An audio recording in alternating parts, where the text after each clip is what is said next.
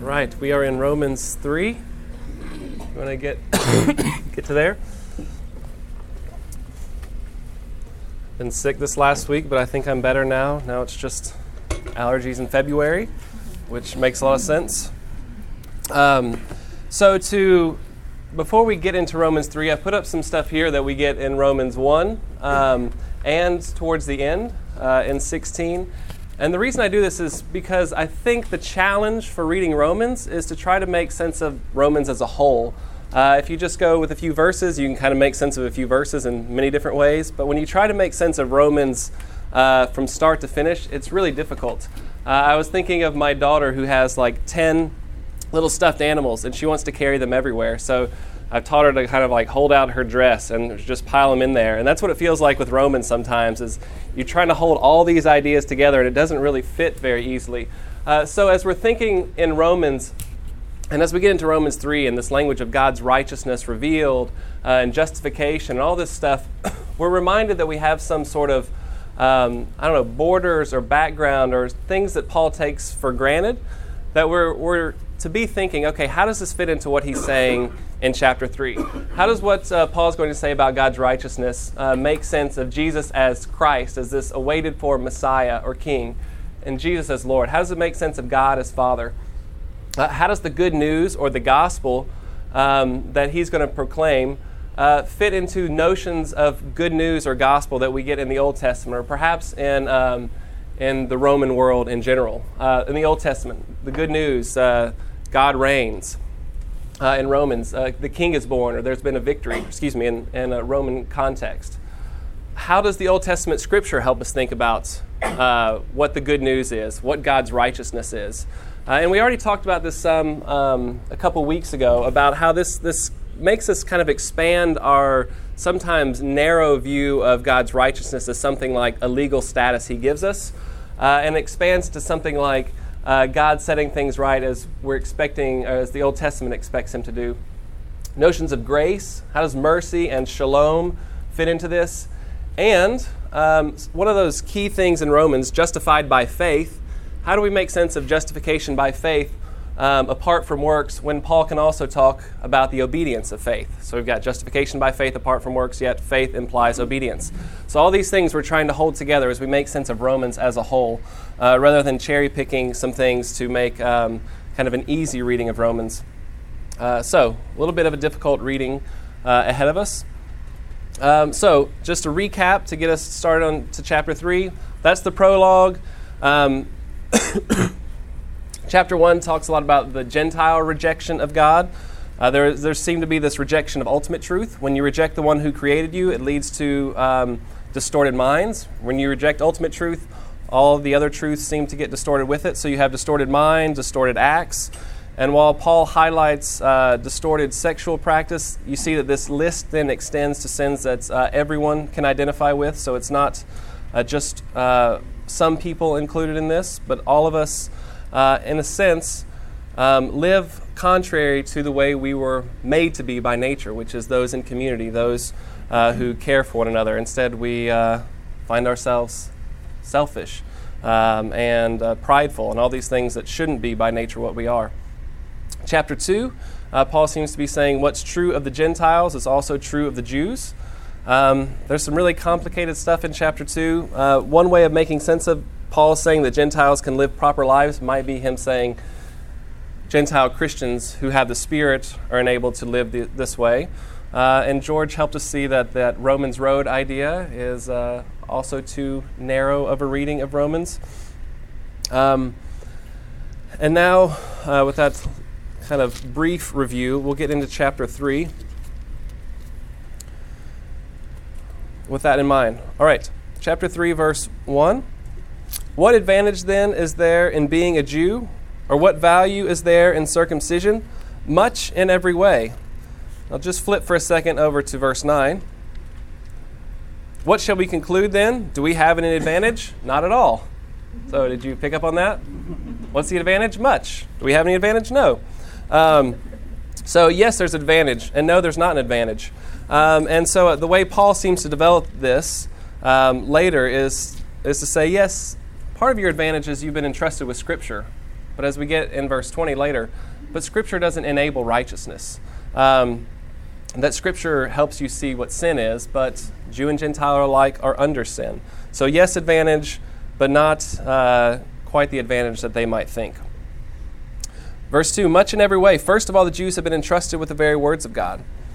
Verse 3, what if some were unfaithful? Will their unfaithfulness nullify God's faithfulness? All right, here, let me erase this now that I've mentioned it. Here's where Romans starts to get kind of tricky, maybe helping us see things that we might have overlooked before. Verse 3, notice this language of God's faithfulness. The language there is pistis.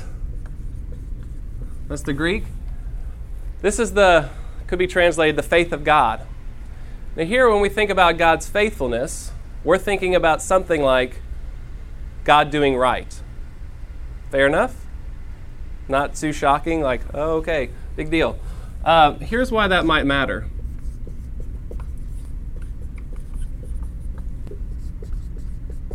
We're thinking of it as not primarily how God believes. Now, some of you know where I'm going with this, because in a little while I'll talk about justified by faith. And so this might make us think, okay, is this talking about by God's faithfulness or Jesus' faithfulness or even our own faithfulness? See how, same Greek word here, which we're going to get to, we seem to say pretty obviously is not about belief. But if we're trying to read Romans start to finish, we realize that Paul has much more in mind when he says faith than what you believe in. When we think about God's faithfulness, I think that two things are implied by the context that we've been looking at.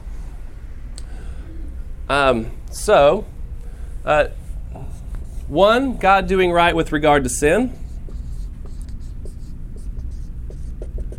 In the first two chapters, he's talked about the problem of sin. But the second thing that he seems to have talked about with God doing right is God doing right with regard to the covenant. His faithfulness to Israel, his faithfulness to his covenant. If they are unfaithful, will God still be faithful? Faithful to what? Well, perhaps faithful to his covenant is implied. So how is God going to deal with his covenant and be faithful to it? How is he going to deal with sin? George, would you add anything to this? Can I add one thing to that? Is that about the righteousness of God, you get involved in this, is that he did this so that, 26, he did it to demonstrate his righteousness in the present time. What's interesting is, he goes next to say, so as to be just, is that if Christ would have not sent his son to die. Will you pause it there? Let me get all the way down to there. So we can see how it's going with that. Yeah, so I want to get all the way to there first. It expands that a little. Yeah, so much of what he's doing. Something he had to do because of his infinite love. Yes. Otherwise, he wouldn't be God as we know it. Yeah. So much about the nature of God is built into this. Yeah, so let's go verse by verse and kind of wrestle slowly through this. I thought you were just dealing with God first. No, we're going to try to see how this unfolds in Paul's logic, which sometimes it's hard to see Paul's logic in this. George, first three verses, anything? Give me a thumbs up so far. Okay. Verse 4. So, will their unfaithfulness nullify God's faithfulness? Not at all. Let God be true and every human being a liar, as is written, so that you may be proved right when you speak and prevail when you judge. This is from Psalm 51. Traditionally, this is David's psalm after his affair with Bathsheba. And a couple things going on in this psalm. One, he's saying God is right in his judgment. It kind of fits here. God is right with regard to his judgment on sin. The other part, though, if you know how that psalm unfolds, he says, create in me a clean heart. As though part of what he's looking forward to, if I might add this here that kind of goes with covenant and then it came up last week, is something like I like the language of vocation or enabling. I'll say enabling faithfulness. How is God going to do right? Part of what his doing right is rightly dealing with sin. God has proved right. I have done wrong, it's kind of David says. But partly how he does right is he's going to make us right, enabling us to be the kind of people we were made to be, create in us a clean heart, put a new spirit within me, kind of thing. So we've got two, maybe threefold view of God being faithful, or God doing what's right. And this is how it's testified in scriptures, as he says. So, we're holding so many things together here. Verse 5, but if our unrighteousness brings out God's righteousness more clearly, what shall we say? That God is unjust in bringing his wrath on us? I'm using a human argument. Certainly not. If that were so, how could God judge the world? Someone might argue, if my falsehood enhances God's truthfulness and so increases his glory, why am I still condemned as a sinner? Why not say, as some slanderously claim that we say, let us do evil that good may result? Their condemnation is just. So this seems to be pretty straightforward. If your wrongdoing reveals God's justice, it doesn't make your wrong a right. That's pretty obvious. So even now, if you get caught stealing and you get convicted for it, and in so doing you highlight some good in our justice system, your thievery doesn't become a good. So it's pretty obvious. Just because wrong might bring out the right in something else, it doesn't make your wrong a right. As Paul will say later, shall we go on sinning so that grace may abound? Of course not. Are you crazy? Verse 9. What shall we conclude then? Do we have any advantage? Not at all. For we have already made the charge that Jews and Gentiles alike are under sin. Your translation might say under the power of sin.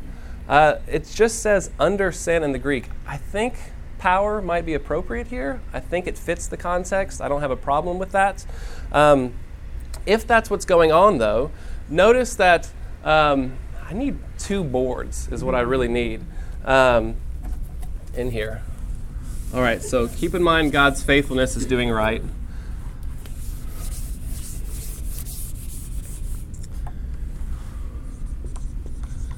All right, they are under sin.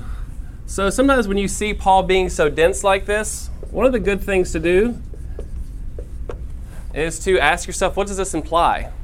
What's part of the problem? If you're under sin, part of what I think is implied is not just that we are under the guilt of sin or under the condemnation of sin, but under the power of sin. And this goes back to that idea that God's not only dealing justly with sin, but he's doing right and helping us get out of that power so we can be who we were created to be. So as we better understand the problem, we better understand how God fixes it. And then we better understand how to live that out.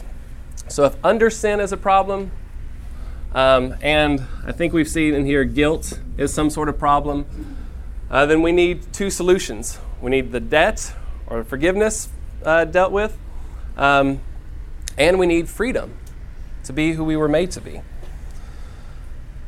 As it is written, verse 10, again, we're thinking about how the law and the prophets, how Scripture gets us thinking about what's to come. George, do you have anything before I keep moving? I know I'm doing a lot. Any clarification stuff at this point before I keep moving? The thing you're saying about covenant, which is sort of mentioned here at the beginning, and it'll fully develop in Romans where it really gets deep and complicated. But covenant is irrevocable. Irrespective in terms of what humans have done, if God has created a covenant with the Jewish people, it is absolutely irrevocable.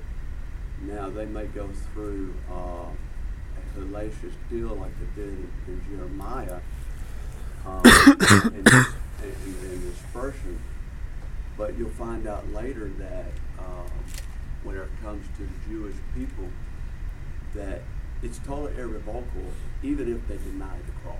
So yeah. So, and I think whole idea of covenant theology is beginning here, and it's going to really develop into a deep. And I think that's a great point. I meant to tell you too. Somebody mentioned last time to repeat what people say in the front because people in the back Oh, yeah. can hear it. So I want to repeat that so you guys can hear what he's saying. So he's talking about the covenant that God makes being irrevocable, regardless of how the humans that he makes a covenant with act. And that goes to the righteousness of God.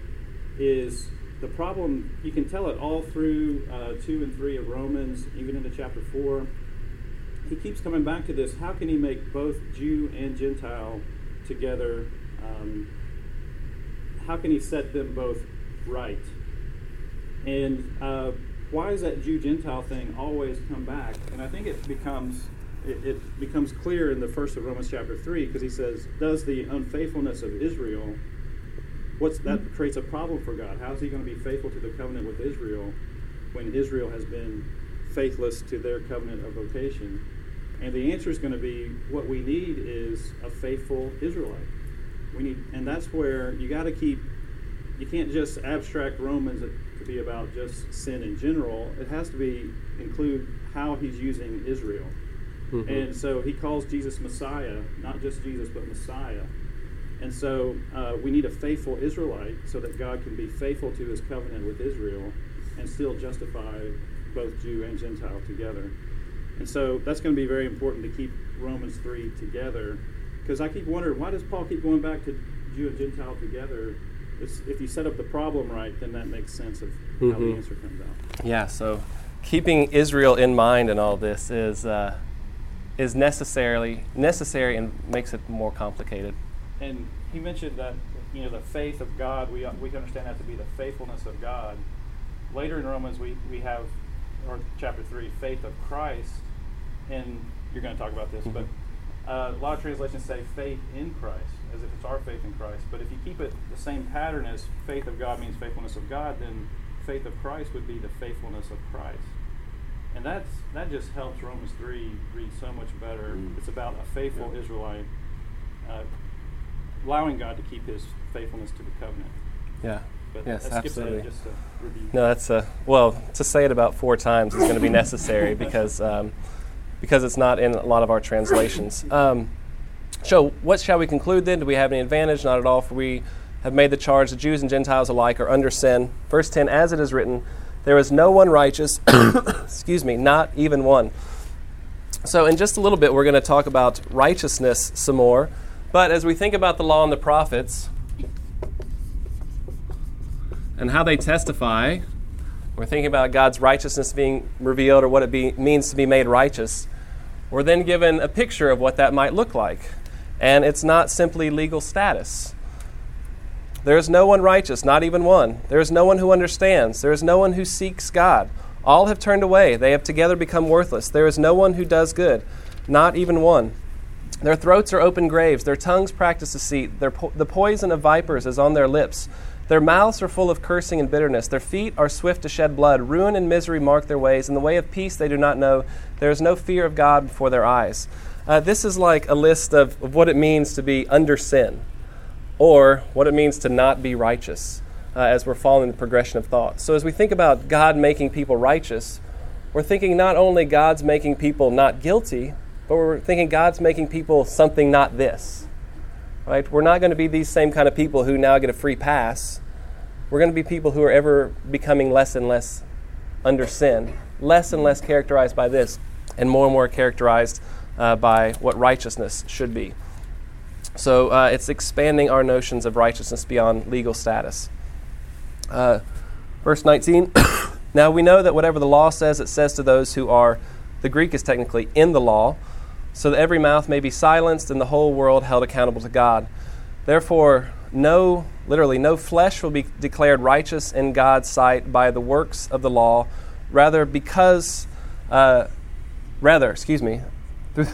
I have so many scratched out English translations. By the works of the law, it should say because through the law we become conscious of sin. So the idea seems to be here that the law helps reveal sin, but it doesn't make someone righteous. The law is not a problem. The law reveals the problem. Sometimes it can enhance the problem because then you know what you're not supposed to do, and then it makes you want to touch the stove even though you're not supposed to touch the stove, kind of thing. But the law is ultimately a good thing. but it reveals sin. It doesn't enable righteousness. And maybe there's also here an additional kind of jab at Jewish boasting. No flesh, not just no person, but no flesh. Those who kind of boast in their flesh, think circumcision. No flesh is going to be declared righteous by God by works of the law, and that might mean something like works of Torah. So the more generic view works, good deeds aren't going to get you there either. We got that in chapter 1.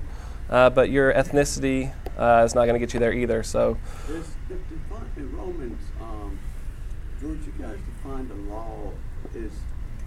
Does that have the attachments of all the laws beyond the Ten Commandments, or is he referencing primarily Ten Commandments, or these Pharisaical laws that develop afterwards?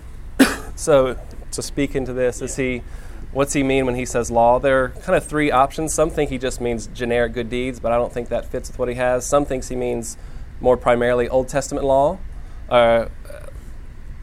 law and prophets, as he sometimes says together. And others think he's talking about those things that make Jews seem especially Jewish. So dietary laws, circumcision, and keeping Sabbath.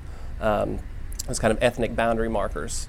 So three options, and so rather than fix that right now, we might think which of those best fits our reading as we go through. Would you add anything to that? No, that's good. All right, so... That's what I was going to say. All right, 21 through 26.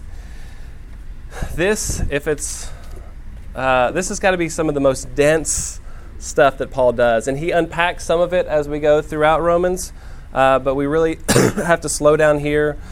I wish Paul would have given some footnotes, but we'll do our best in this, recognizing that this is not simple.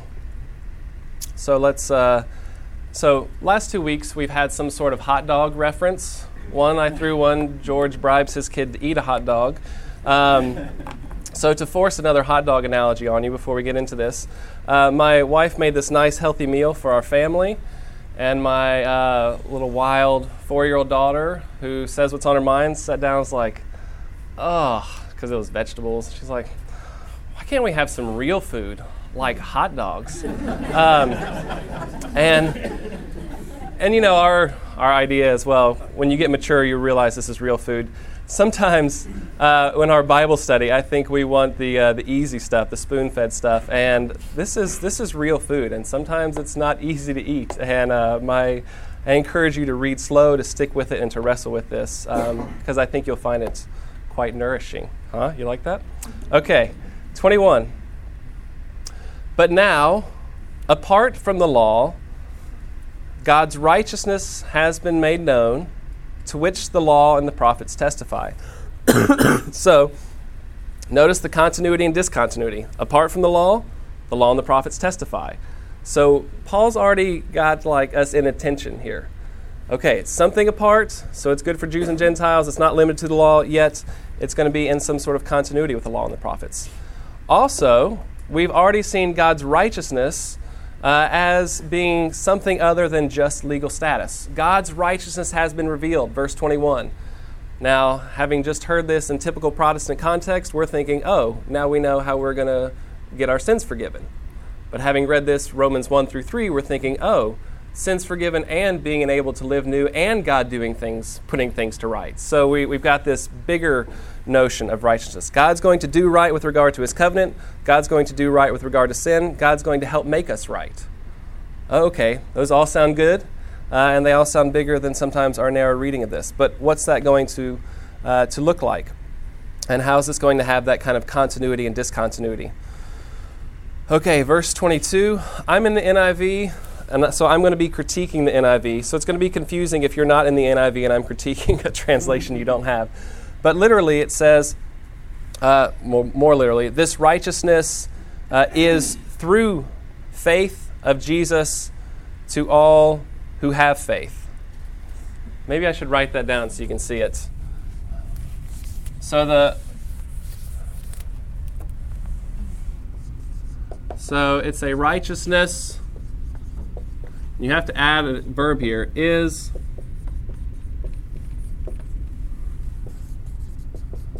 through the faith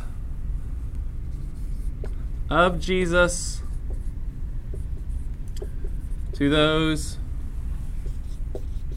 who have faith. Did I get this, George? Is that about right? Jesus Christ. Oh, thank you.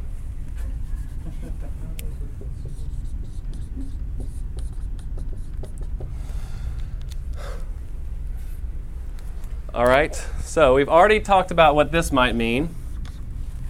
A righteousness that is doing right. This pen is no good.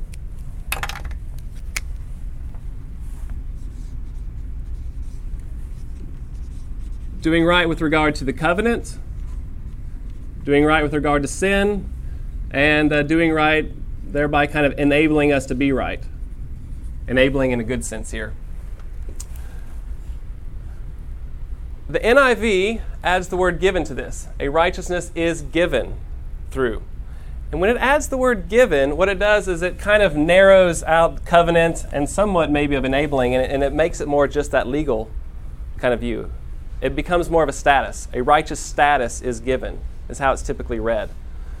But when we take this bigger view of righteousness and we realize that there is no verb given, it's a righteousness is through, and then the NIV says faith in Jesus Christ. I think, is that right? Faith in Jesus Christ. So it's literally faith of. So this could be your two options. How do we have no good markers here? That one's even worse. All right. Good teachers use PowerPoint. So two options, faith in Jesus Christ or the faithfulness of Jesus Christ. So when the NIV makes these translation choices, and it's not like it's a bad translation, I use it for a lot of stuff, but it's narrowing down how you're going to read this. What George was suggesting is that if part of God being faithful to covenant is going to require a faithful Israelite. And here's where that language of faithfulness kind of fits.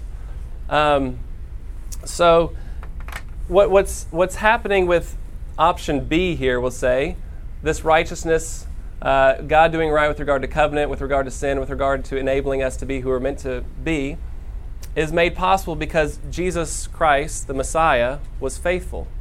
He was the faithful Israelite.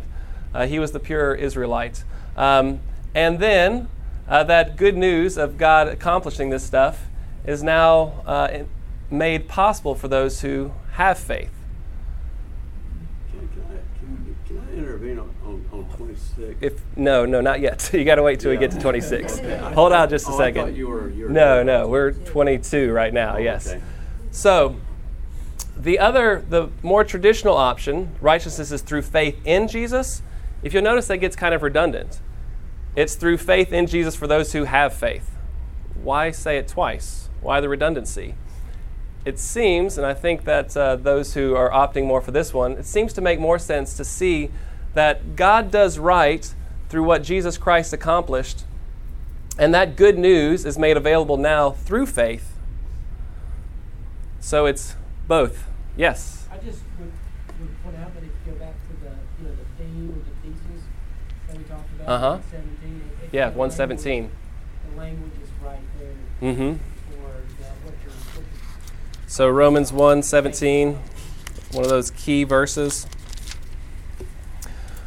For in the gospel, God's righteousness is revealed. We've already been thinking bigger about what God's righteousness is. A righteousness that is by faith from first to last, just as it is written, the righteous will live by faith. And we talked about this language of from faith as meaning something like God's faith to our faith. Faith from faith to faith is another way of saying it. Yeah. Josh, the last word, who have faith, Uh-huh. the New King James and Revised Standard both have believe. Mm-hmm. There, is it the same word? Yeah. as Well, it's the faith verb Jesus form. Yeah. It's the verb form of that. Of faith. Mm-hmm. So, yeah, I believe so. Is that right off the top of my head? So this is pistis, this is pisteo. Okay. I belief, the reason I didn't use the word belief is because earlier we had the word faith with regard to God's faithfulness, the word pistis. And we didn't think about it as belief then. We thought about it as faithfulness. This is why we're reading slowly and kind of grinding through, eating our vegetables, so to speak, in this. So earlier when we saw pistis, we were thinking God doing right. Here when we see pistis, rather than thinking belief, we're thinking Jesus doing right. And even here, when we think about receiving it by faith, we're thinking this has got to be more than receiving it by belief, because we've already connected it to the obedience of faith. So that faith implies something more than belief, a kind of living out. So as we're trying to bring all this complex stuff together, and we're only in verse 22, and I think, though, if we'll... George, do you have anything to help clarify before we get a couple more verses? Well, when I hear through those who have faith, I think, in my head, I think Paul means in contrast to works of law. So that's what he's trying to point out, is that God's God's way of making the world right has now been revealed on the basis of faith, both the faithfulness of Christ and our faith in Christ, not by the Torah, not by Jewish works of law. And that's going to come up very clearly at the end of chapter 3. I don't think that the gospel could have metastasized in Europe if it still belonged to Jews. I think Christians were the gospel metastasized because of Christianity, and men were seemingly saved not because of acts of the law of the Jews, but they weren't Jews. They have to be saved by. Oh, yeah.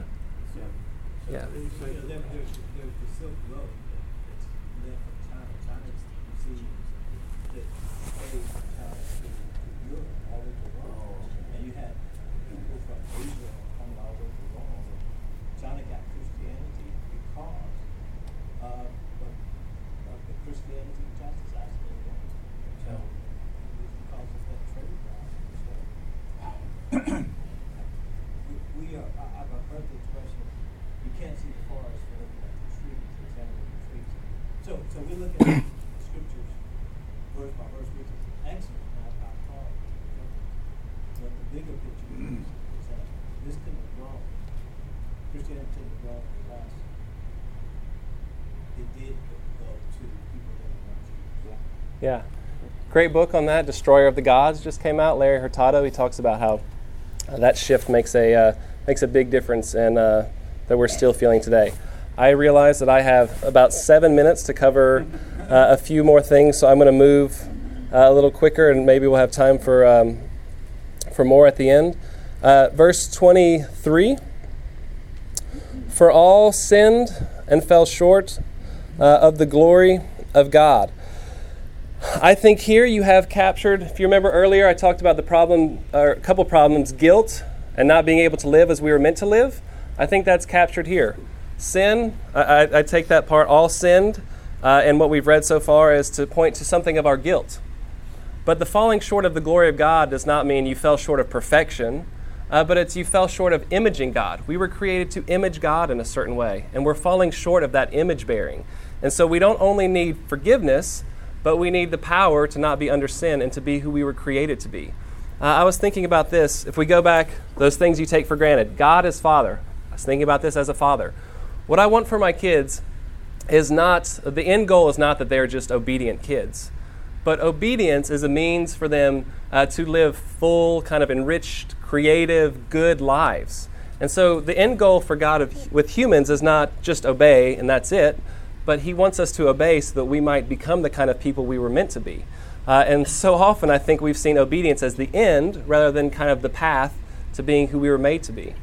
So yes, we've got a guilt problem, but we've also got a vocational problem, a living out problem.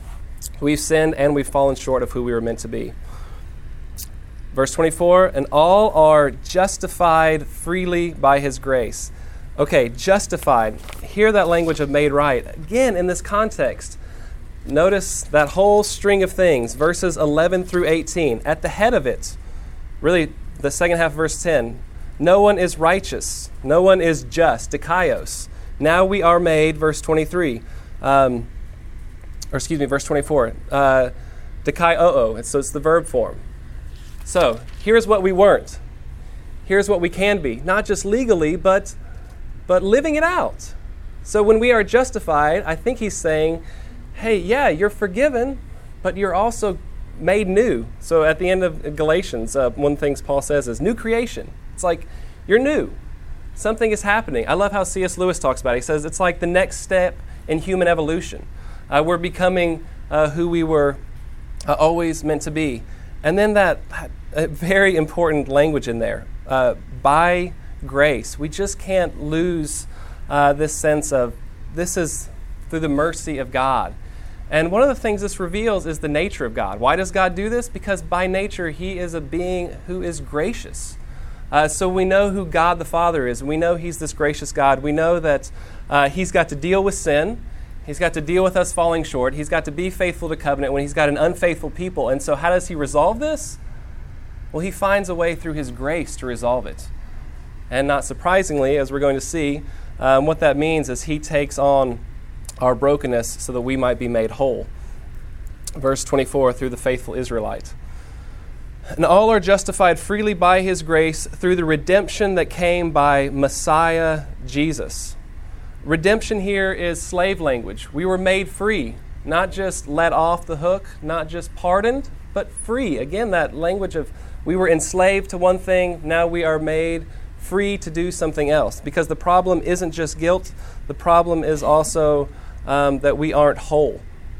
And that is fixed by the King, by King Jesus. He enables our freedom because he defeats it. That's part of what shows his royal authority. Verse 25, if verse 24 was dealing with the vocational issue, our being in slavery to sin, verse 25 I think deals more with the guilt issue. God presents Christ. Christ is built in there, but this just shows you the heart of God. The heart of God who by grace, how does he fix it? He presents his Son, his King, as a sacrifice of atonement, as the mercy seat is the language here, elastrion. He is the mercy seat. So one day, once a year, the Jews would have the Day of Atonement. All kinds of blood is shed, and it's kind of a way of purifying Israel from sins and other impurities for the year. And now, in a dramatic way, this once-for-all sacrifice, to kind of use language from the book of Hebrews, this once-for-all sacrifice purifies those of faith completely. It's just this beautiful thing, and it's accomplished by his blood. Now, what's supposed to be in Romans chapter 3, I don't know if my Bible, NIV took it out. I thought propitiation was somehow a concept here. I think it's mentioned 3 times in the Bible, that in Hebrews. But you have all the anger of God, and basically Jesus is a propitiation, which basically means in Greek is to turn away the anger of God, shield us of that. And like you're saying in verse 26, is that all right, let me pause you because I got 2 minutes and I got a lot to cover, okay? So yeah, mercy seat, it can also mean propitiation. So we have the wrath of God in chapter 1, so it can be a kind of turning away through atoning for it in that way. So it's certainly capturing that. I got to stop you because I got 2 minutes and I got to get the rest of this. I'm sorry. All right, at the end, after, I'd love to talk. All right, to demonstrate his righteousness, so verse 25, he's demonstrating his righteousness. Again, he's not just showing his righteousness with regard to sin, but with regard to covenant, with regard to Israel, and with making us right. Because in his forbearance, he left the sins committed beforehand unpunished. He did it to demonstrate his righteousness at the present time so as to be just and the one who justifies those who have the faith of Jesus. Let me give you a short summary of how Wright puts this together, because he's so quotable, and I'll limit myself to one, and then I will preview maybe where George is going next week, because I think chapter 4 may connect a little bit more to verses 27 through 31. So, here Paul demonstrates that God is in the right. We recall the puzzle set by writers of Paul's day. Granted universal sin, granted God's promise to Israel, how can God be just? So, hear that. How can God be just to Israel? How can God be just in dealing with sin?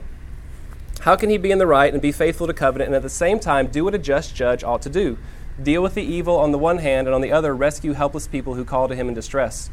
What Paul has written here, admittedly in a very dense and tight-packed fashion, amounts to this. In the death of Jesus, God has shown himself, 1, to be right in dealing properly and impartially with sin. 2, to be faithful to the covenant. 3, to have dealt properly with sin. And 4, to be committed to saving those who call out in helpless faith. So, absolutely, saved by grace through faith. But we're thinking then about how we are made right, bigger than just forgiveness, but how we are enabled to be made right, and how that connects to what God was doing all the way through Israel and to us. So we've seen this kind of apart from the law and in continuity with the law. George, I'll give you the last minute or two. I think we've often seen Romans chapter 3 and these verses we just talked about as the key to Romans, but I think we need Romans chapter 8. So a lot of what we think about God dealing with sin in Romans chapter 3 is, we see this in context, it's more about, are we saved by works of law, meaning the Jewish law, or are we saved by faith? But just turn real fast to Romans chapter 8, and we'll read 1 through 4. And I think this feels, to me, this is more the heart of Romans when we talk about sin. Therefore, there is now no condemnation for those who are in Christ Jesus, because through Christ Jesus, the law of the Spirit who gives life has set you free from the law of sin and death. For what the law was powerless to do because it was weakened by the sinful nature, God did by sending his own Son in the likeness of sinful humanity to be a sin offering. So he condemned sin in human flesh in order that the righteous requirement of the law might be fully met in us who do not live according to the sinful nature, but according to the Spirit. That just reads more like, I think, how we've traditionally read Romans chapter 3. Romans 3 works better as a Jew-Gentile question, and Romans 8 is where we really see the heart of the gospel and how it applies in living out through the Spirit, through the power of the Spirit. We keep the law through the power of the Spirit. Awesome. I want to say that I apologize for pontificating a little bit too much, but George and I went to school and did the biblical language together, and I went and studied underneath Rick Oster at Harding Graduate School, and I took the military chaplaincy route, and once I became colonel, I retired, and so he did a PhD, I did a military, so that's where this connection comes from. So forgive my I get excited about Romans because I took Rick Oster's class. Oh, yes. And it was the hardest class in the world. So We'll talk after class. I'll catch you up on the PhD. Thank y'all. Chapter 4 for next week. Been a chaplain. Yes. Thank you. Yeah. So we both did Harvard Floyd, and you've heard Rick Oster, I guess, right, at Harvard Graduate School.